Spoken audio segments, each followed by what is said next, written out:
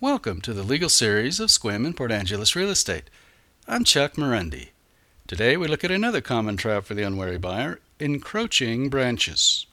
It's not uncommon to have a neighbor's tree branches hanging over your common boundary line or over your fence. These are not normally issues of concern, but they can be.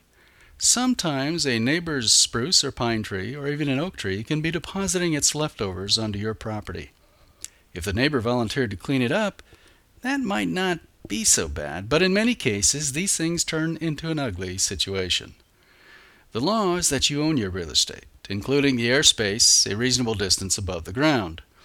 That means that a neighbor's tree branch that is overhanging onto your property is an encroachment, and either your neighbor must trim it or you have the right to trim it.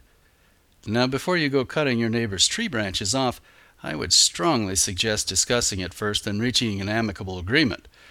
I've seen many people cut a tree branch that encroached and immediately get sued and end up in expensive litigation for over a year. What a nightmare. While you have the legal right to use your own real estate without interference from a neighbor, you do want to be careful about how you approach your neighbor and how you resolve such conflict. Get good legal counsel and avoid litigation if at all possible. The last thing you want to do is get into a 20-year dispute with your neighbor. One of the reasons I write and publish these traps for the unwary is to help you avoid unnecessary nightmares. Life is too short for such things. If you are buying property, do your due diligence to be sure you don't get caught in this trap for the unwary. I'm Chuck Morendi, and you can find us on the internet at squimportangeles.com. That's SCQUIM, portangeles.com.